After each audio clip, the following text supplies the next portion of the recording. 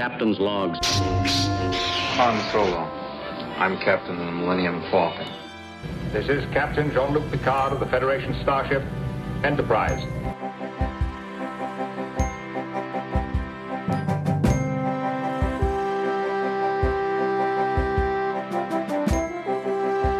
Priority 1 message from Starfleet coming in on secured channel. You're listening to Captain's Logs and Lightsabers, part of the Geek News Now podcast network. Welcome to a very special episode of Captain's Logs and Lightsabers. My name is Jonathan, and as always, I'm joined by my co-host, Chris. So before we get into our discussion today, the entire reason why our podcast exists is because we are commemorating the 23rd anniversary of Jedi Talk, which was the very first Star Wars-focused podcast. They released their very first episode February 7th, 1999. So this is a huge deal. We are participating once again in Star Wars Podcast Day. This is the second year Star Wars Podcast Day has existed, and it's a way to recognize the trailblazers in our fandom that decided to start a podcast to talk about Star Wars. So we participated last year, and we discussed all of the many new Star Wars shows that are coming to Disney Plus over the next several years. Now, we've seen some of those projects come to life. We've seen them in various forms of filming or production, and we've seen some of them drop off the radar entirely. But one show that at the time that we're recording this episode has just one single episode left to air, and that happens to be the topic we're discussing today. However, before we get into our main discussion, I want to reintroduce my co-host for Captain's Logs and Lightsabers, Chris, and I'm also simultaneously going to introduce a new segment on the show where we get to talk about the things that we geeked out about since the last recording outside of Star Trek and Star Wars. We're calling it, How Did You Geek This Week? So, without further ado, Chris, how did you geek this week? Well, first of all, it's nice to be talking with you again, Jonathan, and hello to the audience. I'm happy to be here, and I'm really looking forward to discussing this week's episode. So, in terms of how did I geek this week? Well, I actually went to see the brand new movie Moonfall. If those of you who don't know what Moonfall is about, it's a movie that just came out. I think it's through Lionsgate, and basically what it talks about is the moon starts to fall from its orbit and starts heading to Earth. So basically, society panics, and NASA has to come together basically and work on getting up to the moon and trying to figure out what's going on and stop it and save human civilization as we know it. So that was pretty much it. Halle Berry is one of the stars in it. She did a wonderful job. Can't remember the name of the other one. I think the last name was Wilson. I think Patrick Wilson, I believe his name was the other lead. And then there was a whole slew of other actors that I've never really seen before, but did really wonderful job in the story. So what I really loved the movie. Basically, I got a feel of a lot of nostalgia from the movie, from past movies over the last 30 years. It definitely had the feel of Independence Day, the feel of Armageddon, the feel of Deep Impact, and it definitely had some pieces of the Terminator franchise all mixed in. So you have 4 different franchises going on with the basic plot of the storyline and the pacing. There was also some feeling of 2012, and there was the day the world would end tomorrow. I can't remember the day. There was some sort of natural disaster movie due to global pollution. I can't remember what it was called. The Day After Tomorrow, I think it was called. Mm-hmm. I think you're right. Yeah, so that one got kind of mixed in. Then in terms of the villain of the movie, basically, there was a feeling of the Terminator vibe again, but without giving too much away, it also had a strong feel of the villain from the second season of Star Trek Discovery and the villain of the first season of Star Trek Picard. So it was very, very interesting. There were, again, you saw themes from different movies kind of stuff going on. And one of my thoughts was, we're going down this route again with the story toward the end. But it was freshly done with the mix. The acting was very, very good. This is one of those movies that you actually started to care about the characters. You don't seem to see a lot of that nowadays. like where you used to be able to feel like an attachment to the characters, like in Alien and Aliens. Mhm. But then later on down the road, you watch like Alien Resurrection, and they're all just kind of expendable characters. There's no connection. This movie, you actually feel connection with them. So I highly recommend going and seeing it if you're into any kind of outer space movie or any kind of like apocalyptic kind of movies that are coming out. Go see it. It's for you. Nice. So how about you? How did you geek out this week? So a couple things. I know we were talking pre-show, Chris. I am hard into the Wordle craze that everybody seems to be sharing on social media. It's a great exercise, trying to come up with that 5-letter word every day. Keeping your streak going, all of that stuff. I'm into that. Also, the other thing that I really got into this week, I started watching a new show on Starz. It is the newest show from Ronald D. Moore and Ira Stephen Bear, which Trek fans will instantly recognize that duo as the powerhouse behind Star Trek Deep Space Nine. Now they've reunited as a team, and they worked on the first couple seasons of Outlander. So Outlander, if you're not familiar with it, is a historical drama. So the main character is Claire. She is a combat nurse. She's enlisted in the British Army, and her husband is as well. And they have a time together where they're not, on separate assignment. So they decide to take a second honeymoon to Scotland, where her husband Frank can track his history, his history through Scotland, through the Highlander clans and so on. But something happens. They stumble upon this ritual of women chanting around a stone structure. Kind of, sort of looks like Stonehenge, but not. There's like a focal stone in the center, and then a ring of stones around it. These women are singing and chanting with lanterns, and at some point, Claire decides to go back to the sites where this ritual was taking place, and she picks a flower, and then all of a sudden, she picks a flower, she touches the rock in the center, and she's transported back in time to 1743.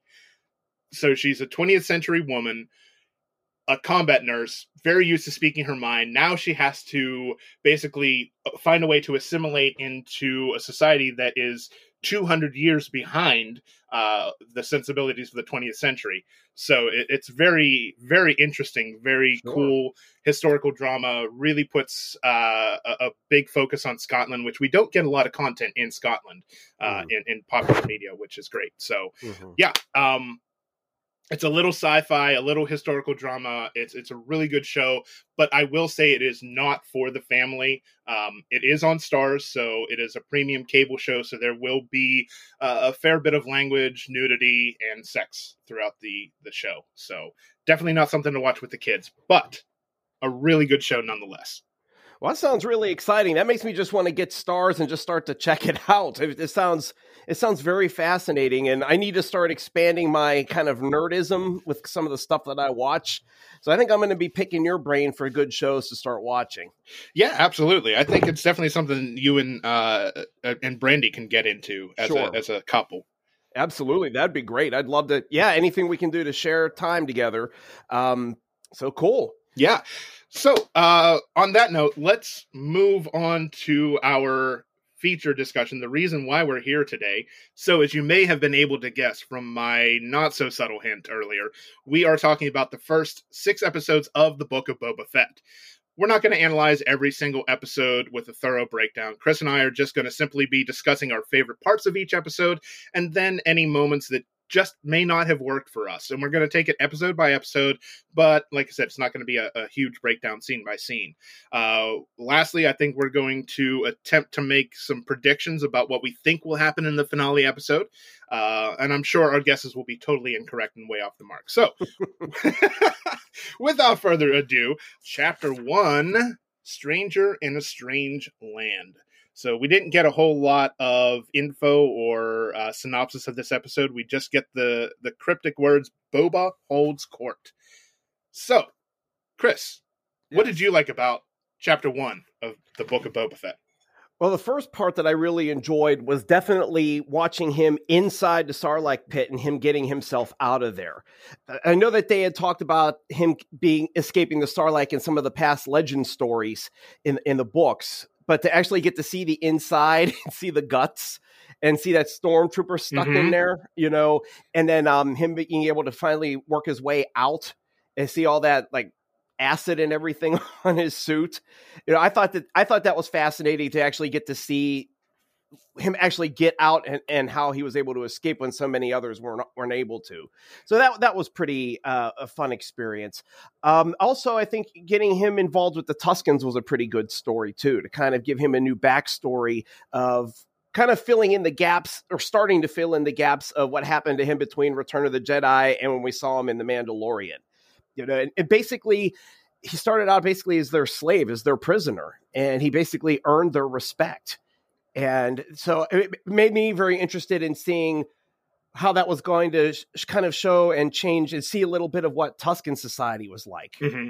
So those are the things that I really enjoyed about it. How about you? Yeah, I echo your exact same feelings about the episode. I really, as far as the Sarlacc pit escape, that's something that I've kind of been envisioning for years. And then, of course, all of the expanded universe novels kind of had a take on how Boba Fett escaped. You had that, you had the book Tales of the Bounty Hunters, where you kind of get that story. But and then, yes, everything with the Tuskens and his and the fact that Boba was rescued by them, and then they kind of treat him, as a prisoner for a while until he begins to prove himself. I know this is basically the plot of Dances with Wolves, but I don't care. I loved it. I thought it was fantastic. Exactly. And the other thing, who'd have thought that Droopy McCool would survive the explosion of Jabba's sail barge? I don't know how he got off that sail barge before it exploded in Return of the Jedi, but I'm happy that he did. And you know what? Hey, a guy's got to work. So, he found his next gig at Sanctuary in Mos Espa. So good for him, right? Right. Absolutely. Absolutely. Yeah, I was wondering the same thing, how he got away. I looked at him for a second. I was like, I recognize this character. And then it hit me who it was. So you're absolutely right that, how did he end up getting off the sail barge? But I guess it was an off-screen moment that nobody wants to talk about, but yeah, the only thing that I didn't like about the episode, and it was more kind of flowing into the other episodes, I'm not one of those big fans of storytelling where you're showing a story and then all of a sudden you backtrack to a flashback that takes up most of the episode. Now, as I've gotten through the season up into the last episode, it's grown on me as to the reason why they spent so much time showing that stuff with the Tusken Raiders. It makes more sense now of everything as it's come together. But my first viewing of that episode and then in 2 and 3 was, oh, great, there's a story that's developing. Now we're backtracking to the past. And I see that a lot in a lot more modern storytelling. I saw a lot of it in Battlestar Galactica, and it used to drive me nuts there as well.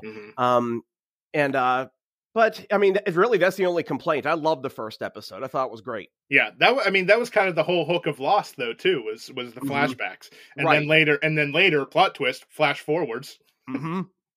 Exactly. So yeah, I'm more of a linear kind of person with a story, but I mean, like I said, as the season's gone on, it made sense. Yeah. Now, the one thing that I didn't care for, maybe it's just me, I don't know. I wasn't a fan of the mayor's major domo. I just the bureaucratic humor just didn't land with me. I'm sure some people, it was hilarious. You loved it. It was one thing that fell flat for me. Yet I'm the guy that cracks up at Poe Dameron's "your mom" joke to General Hux in The Last Jedi. So I don't know what that says about me, but no, I got you. As I was, when I was doing my rewatch, I felt the same way about him. He's just a typical slimy bureaucrat, that'll say anything to save his own butt, basically. And with the current political climate where everybody's so politically divided, it was kind of like watching the news, and it was kind of like, I don't really need to see that. Yeah. So Yeah. I got you on that. That makes perfect sense. Yep. All right. Minor gripes, of course, from both of us, but Exactly. overall, we thought it was a solid episode, I think. Mhm. All right, Absolutely. let's move on to chapter 2, the Tribes of Tatooine. The description we got for this one: Boba faces new challengers on Tatooine. I'll start this one off. What I liked about the episode, I thought it was hilarious whenever Fennec had the idea to drop the assassin into the Rancor pit and use that as a fake out to get him to talk. I thought that was brilliant. Fennec Shand has fantastic ideas. Yeah, she's a very, very bright. She's a very well written character. Yes, without a doubt. And Ming Na Wen is a wonderful actress. You can tell she's relishing the role because you can just the way that she talks, the sliminess and kind of stuff, and the way you can tell that she's enjoying every single moment of the dialogue that she's saying, and she's giving her all and feeding into it. You know, she's just amazing, and she's been a wonderful part of this cast, without a doubt. Oh yeah, absolutely. I'm so happy that that she survived her incident in The Mandalorian season 1, obviously, and that's something that we are going to see a little bit later in a future episode as we continue our discussion here. I thought it was amazing seeing the Hutt twins. I thought that was fantastic. It's so good to see Hutts back in live action again, and they looked phenomenal. Yes, they did. I'm sure they were CGI. They had to be CGI, but they still looked incredible. Yeah, you couldn't tell if they were really CGI or a puppet. That's how good the detailing on them was. It was wonderful. Yeah, and for me, I like the twins also, but I guess I'm a little biased as I'm an identical twin. So getting to see them being close and working together, it made sense to me. Yeah, I thought it was really cool how their tails were intertwined with one another. Like one was on top of the other. That was cool. They gave you that shot, to really play up the relationship that they are as close as siblings can be. Yes, absolutely. I did wonder, though, how those soldiers or their slaves or whatever were able to carry those two around. It looked like they needed a lot more help than what they had. One. Go ahead. Yeah. Yeah, you might think. Yeah, I don't know. I mean, I did see they added a nice little touch. The litter was bowing in the center. I missed that. I didn't see that. Yeah, I thought that was a cool little touch. And last thing I really want to talk about, the thing that really I was shocked and amazed to see was the introduction of Black Chrysanthemum. He is a character from the Darth Vader and Dr. Aphra comics. So he's been around in the comics since 2015, 2016. Very early on into Disney's purchase of Lucasfilm. He was introduced. So it's really cool to see him make the leap from page to screen. Wonderful. And he's a scary dude. He really is. He's pretty bad. He's tough. You don't know what his loyalties are going to be. He has that doesn't he have like the space version of Brass Knuckles that actually has electricity that flows through them? Yes. Yeah, that was pretty intense to be able to see him fighting. And yeah, I mean, he's really something. It's nice to actually see a Wookiee in live action again. We haven't, besides Chewbacca, we haven't seen any others since Solo. Yeah, there was some in the Spice Mines of Kessel. Yep. And before that, what was it? Episode 3. I think. Yeah. So it was a nice touch to bring that in. I didn't know that he was already introduced. I thought he was a brand new character created for the show. Right. Yeah. Yeah. Well, now you know. Yeah, absolutely. That's what's good about this show between you and I. I bring the Star Trek knowledge for the most part, and you bring in the Star Wars stuff. That's right. Yeah, we can learn different stuff from each other, which is really cool. So I agree with you. I think that those were some of the best parts of the episode. Plus, we were starting to finally get the beginning of the Spice Syndicate and that Spice Train. Watching Boba training the Tuskens was really awesome. Watching them kind of being involved with technology and learning how to defend themselves. It was interesting seeing the Tusken culture. We're seeing more about them and what their lives are all about and what traditions that they have, rather than just seeing them as these masked enemies that are just violent for whatever reason. We're seeing some of the leadership and some of how you actually worked on becoming loyal with them. Mm-hmm. The one part that I didn't like, and it's just because I hate lizards, was the part of the lizard going up his brain, Right. And then they had that trippy sequence with him getting the branch. but it made perfect sense, and he got to make his own gaffy stick out of it. So that was cool. Yeah, it was kind of your classic Vision Quest sequence, yes. that has been a trope in TV for a while. Right. TV and movies, I should say. Right. Exactly. So the one thing that I really didn't care for in this episode was the sequence where Boba goes to get the swoop bikes so that they can take down the train. Mm-hmm. I thought it was like I like fan service, but I thought this was just a bit too deep of a cut. I thought it was a little bit too heavy-handed. Like, it didn't have to take place at Anchorhead Station, and it certainly didn't have to feature Cammy and Fixer from that one deleted scene in A New Hope. I thought that was just a bit too much. It didn't resonate with me. No, and I get you. I mean, you're right. A certain amount of fan service is wonderful, and it's like, all right, this is great. But when it gets to be a little bit too much, you're right. It's kind of like a cringy kind of moment. And I actually feel a lot of that just with like Star Trek Lower Decks. I'm glad that they throw the member berries and everything in, but sometimes it's too much. You know what I mean? So you're right. It gets more cringy after a while rather than kind of feeding the story, and it is fan service. You're right. So let's move on to Chapter 3, which is titled The Streets of Mos Espa. And our synopsis, Boba must deal with two very different threats. All right. What did you like about the episode, Chris? I love the introduction of the biker gang. What were they called? The Mods? Mm-hmm. Yeah, the Mods. And, I heard a lot of complaints from fans about these characters as being kind of like, well, there were two comparisons. Obviously, there was one to the Power Rangers, obviously with the different colors and them being young, but another comparison I saw was to the Teletubbies. There was actually a picture of the Teletubbies with Boba Fett standing next to them, that people were circulating on social media. And I kind of thought that was unfair. I saw where a lot of that, the comparisons came from, but Boba needed to have some sort of muscle, some sort of people working for him. And I thought it was really great that he actually worked with them to get, like, for example, they were trying to get water and they were being overpriced. And I don't think Boba really knew that.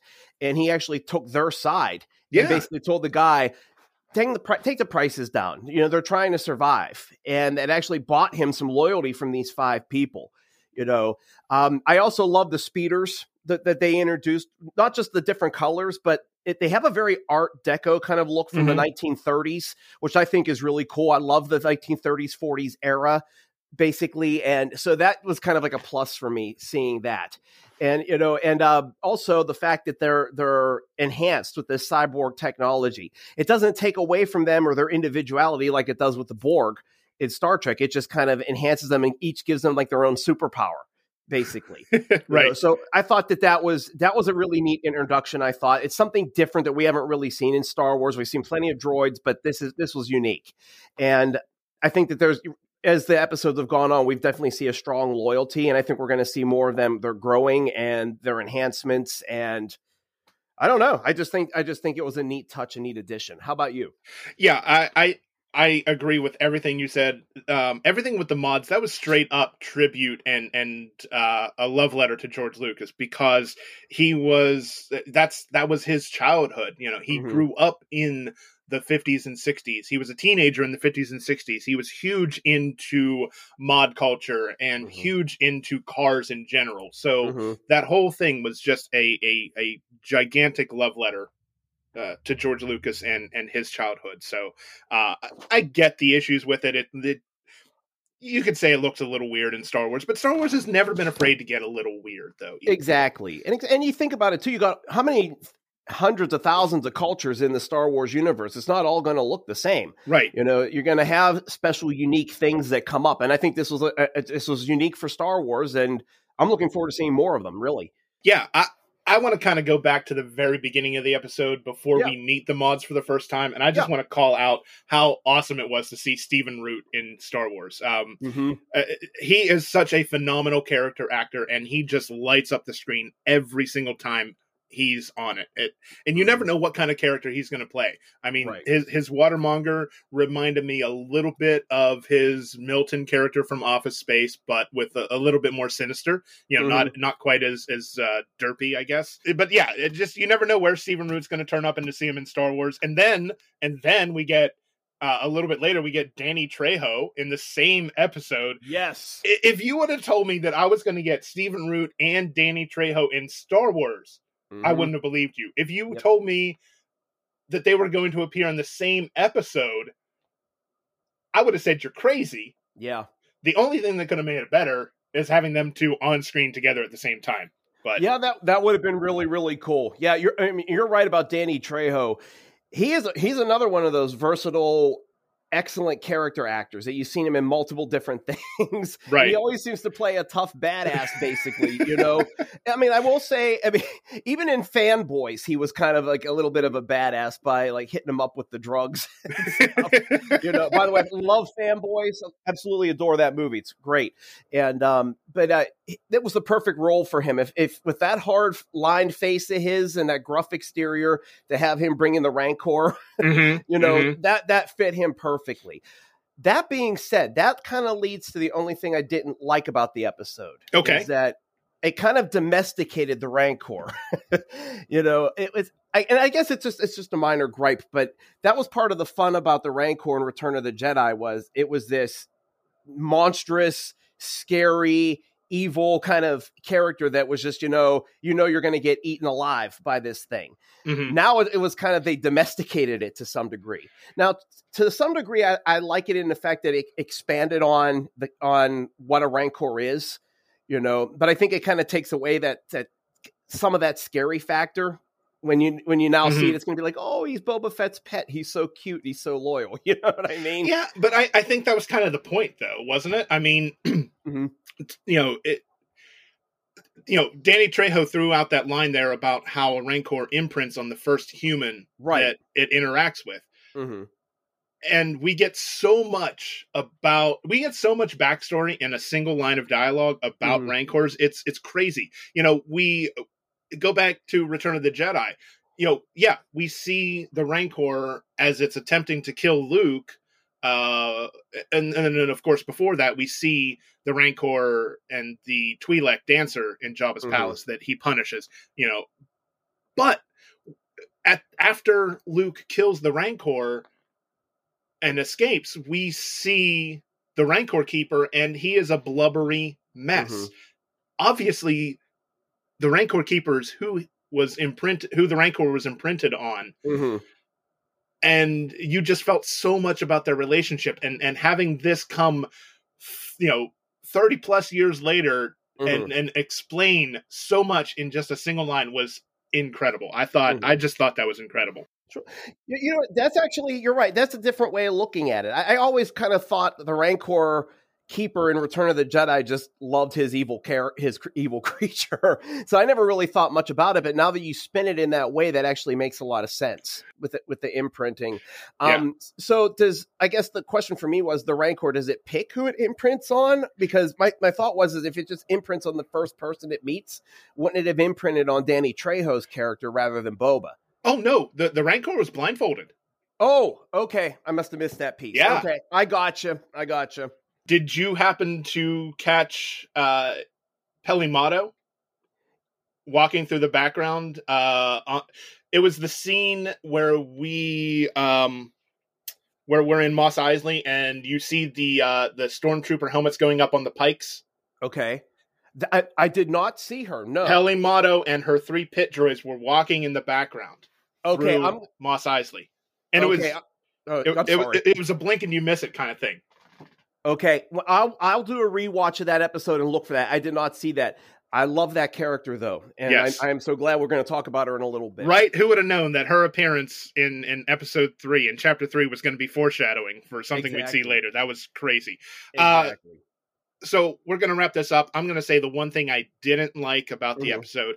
I'm putting this down as something I didn't like, despite the fact that there was a point to it. I thought that the massacre of the Tusken camp the episode about how they, the episode after they talk about how they've survived the time since the oceans dried up on Tatooine by hiding and not being an aggressive tribe and attacking humans and other civilizations, and then to see them utterly wiped out was just devastating. And I think it's all going to make sense by the time we see episode 7. I think it's going to make sense if it's going the way I think it's going. And especially with a certain character that we see introduced in chapter 6. But at the time that I was watching it, it just seemed like it was totally out of left field, and really even the first rewatch, the second rewatch, I still didn't like it, but having seen what happens in chapter 6, I'm a little more at peace with it, and especially if it goes a certain way. Right. So enough of that. Let's move on to chapter 4. Right. Chapter 4 is called The Gathering Storm. And the synopsis that we get for this one is Boba partners with Fennec Shand. So really quick, just the things I liked about the episode. I loved watching Boba and Fennec together infiltrating Jabba's palace to get back Boba's fire spray, or Slave One. Fire spray ship. He named it Slave One. Apparently it's not cool to call it things Slave One anymore. It will always be the Slave One. But if we're insisting on calling it a fire spray, so be it. Anyway, not the point. It kind of felt like a spy thriller, Yes. And I love the feeling of how claustrophobic it was too. You could actually feel it, like when the ship was spinning around and they were trying to find an exit out. Right. You kind of feel like, oh my goodness, how are we going to get out of here? We're trapped. It was almost like the walls were kind of closing in. And then they finally found their exit, and it was great. It's nice to see him flying his ship again. Right. And then revisiting the Sarlacc pit was a fun sequence. Obviously, Boba had some short-term memory issues and didn't realize or didn't remember coming to and watching the Jawas steal his armor right from his body and then knocking him out. Obviously, something affected his brain that he forgot that. So them going back to the Sarlacc pit to try to find his armor was, as the audience were like, why is this happening? But, from Boba's perspective, it's very likely that his armor was still in there. So exactly. That was just a whole cool sequence. Seeing Jabba's destroyed sail barge, that was perfect. I love that. That was one of those fan service moments where it's like, okay, this makes sense. That's really cool. They could have just left it out, or explained and said it was just taken away or stripped for parts or whatever. Right. That was a nice touch. Yeah. Also, them attacking the Sarlacc from up right above that was pretty cool too. And actually seeing the Sarlacc kind of finally get what it deserved. Right. Right. And seeing that EMP again, I mean, we originally saw it in Attack of the Clones with Jango and Boba. We saw it again in season 2 of The Mandalorian. Seeing it a third time, I mean, it's that sound effect, that visual effect, that just gets me every time. I love it. Oh, absolutely. Yeah, the sound effect is super cool. It's actually, to me, it's kind of a relaxing sound. I don't know. I just think it's really neat. Let's see. What else did I like about the episode? Oh, I loved the very beginning of it where Fennec Shand is being rebuilt. Yes. So basically what I was trying to figure out what it was. They replaced like her guts. What did they fix? I mean, she took a gut shot. So I don't know. I can't remember. It's been so long since I've seen that episode of The Mandalorian. But yeah, I think she took a shot to the gut. Okay, so they probably had to completely rebuild her her entire digestive system, I would think. Assuming she still eats. I don't know. yeah, they never really explained that. So I'm hoping we'll see a little bit more of that, because in a couple episodes after that, I know where the shift kind of focused for a little bit, those episodes. But yeah, I'd like to see more, a little bit about what that does for her. Does it give her any special powers, any kind of enhancement in any way, or what? Or can it be a detriment, potentially? Exactly. So I really enjoyed the mod parlor too. The guy who actually did the work, he looked really cool. Yeah. I thought. I think they did a nice job with him, and just his temperament and the way, he worked with the whole situation, I thought was cool. I also liked the end of the episode where they're starting to talk more about the Pike Syndicate and the increasing conflict with the Spice being rushed through all of Tatooine. So it's starting, at this point, we're starting to get a buildup of a coming war that's really coming. Right. I mean, that's the thing. The through line of the plot with the Pike Syndicate is all throughout every single episode. Yes. It may not be as in your face until, I mean, we kind of get episode 2 as a direct conflict between Boba and the Pikes with the train sequence. But I mean, there was mention of it in episode 1. There's more talk of it in episode 3. There's plenty of talk about it in episode 4. Right. Of course. Right. And in episode 2, they shot down the Pike's train. Right. Yeah. Right. Yep, exactly. So the through line for the plot has been there all along. I don't understand why people seem to think, especially once we start talking about the next 2 chapters, people think it's such a tonal shift that the show completely changed directions, and I don't agree with that at all. I think, and we're going to talk more about it. So, you know what? Honestly, with why delay any longer? Let's talk about chapter 5, which threw every single person for a complete and total 180. Yes. Probably not expecting to see The Mandalorian, Din Djarin, an entire episode of the Book of Boba Fett. But here we are, chapter 5, Return of the Mandalorian.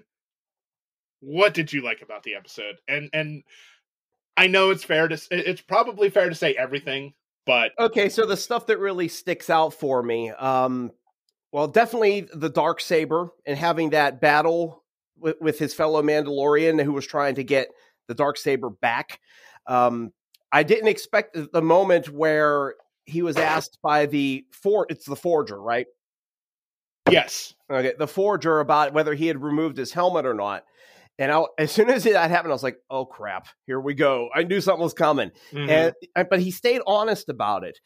But he is now shunned by his clan at this point. He was called an apostate by the guy he was attacking. So I like that because it kind of reminds me of Worf when he was dishonored in The Next Generation in Deep Space Nine and kind of has to work his way back to rebuilding his honor. That's kind of what I'm interested in seeing. I'm really hoping that's going to be a plot thread that goes through season 3 of The Mandalorian, is because they did say something about him going into the waters of some cave on, I guess it was Mandalore, but it was all destroyed by the Empire. So is that going to be something he's going to be able to do somehow?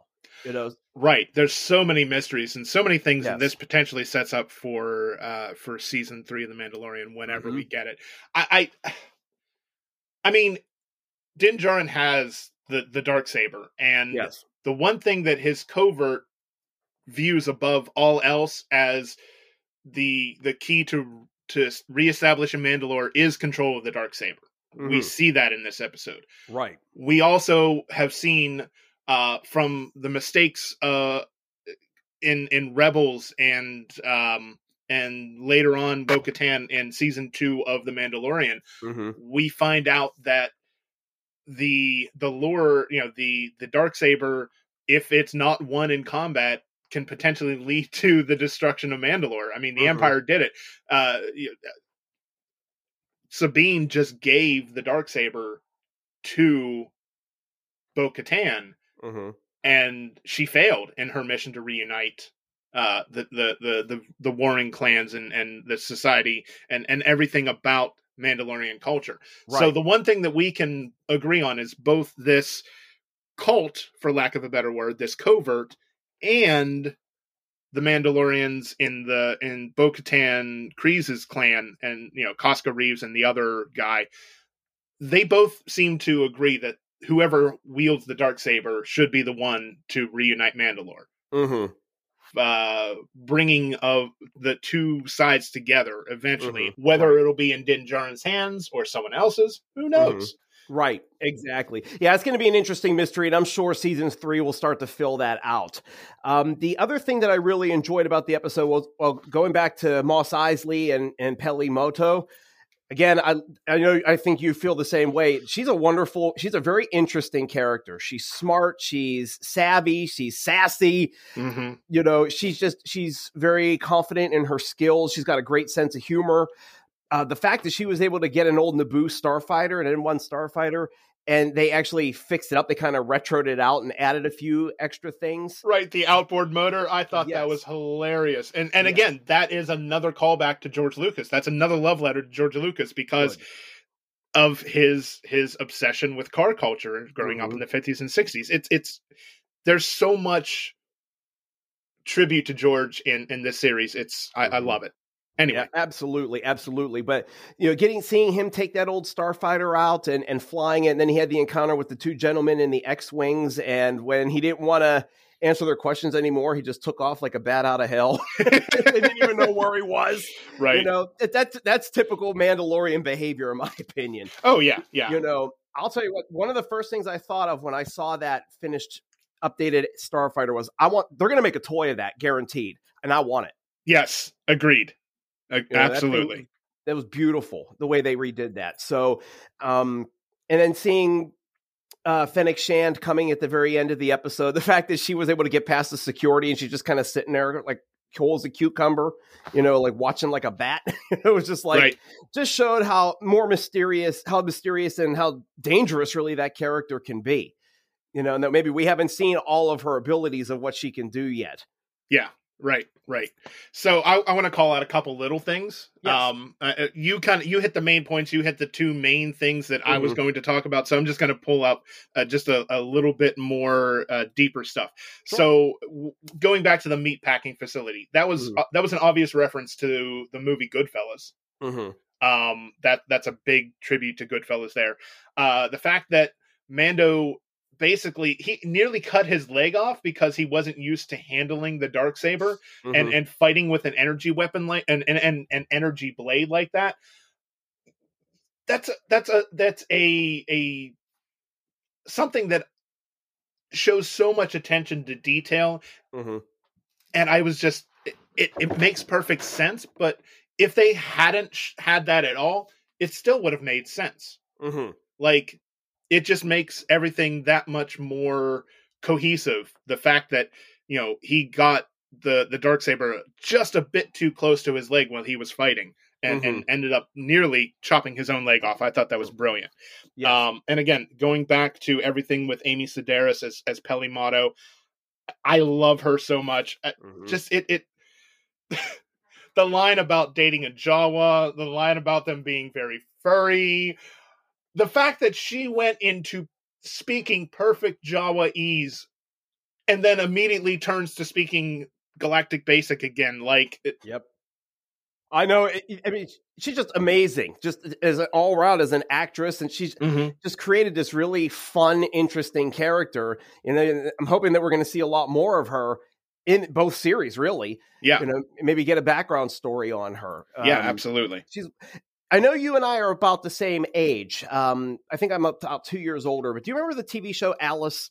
No. Okay. So it was a comedy that was on for 9 seasons on CBS. Linda Lavin played the main character, Alice. She was a waitress in the show. And this character reminds me a lot of Alice, physically, in the appearance, and just in kind of some of the temperament too. So if just as a side note, if you ever want to check out Alice, it's a good show. Yeah. If I have time, certainly. Yeah. The other thing that I want to call out is we were talking about it briefly with when we were discussing Chapter 4, just the through line of the Pikes. Yes. There's an entire monologue with Peli Motto talking about how the Pikes have taken over Mos Eisley and how they've taken over all of Tatooine. We get that connective tissue. Everything, it all is building up to the finale. And and it is, this episode was not as much of a swerve as initially the internet seemed to think. It really, it all flows together well, and especially works on a rewatch. Yeah. Oh, absolutely. I agree with you. All right, there, sir. I guess let's talk about episode 6. That was quite a doozy. I mean, who would have thought? Chapter 6, From the Desert Comes a Stranger. Who would have thought that after the first 4 episodes of the Book of Boba Fett, that 5 and 6 were going to go this way? Right. Again, I loved everything about the episode, but I'm going to pinpoint a couple things that stood out to me above everything else. Okay. I'm sure that none of our regular listeners are going to be able to see this one coming. But for me, seeing Ahsoka was just pure joy and celebration on my part.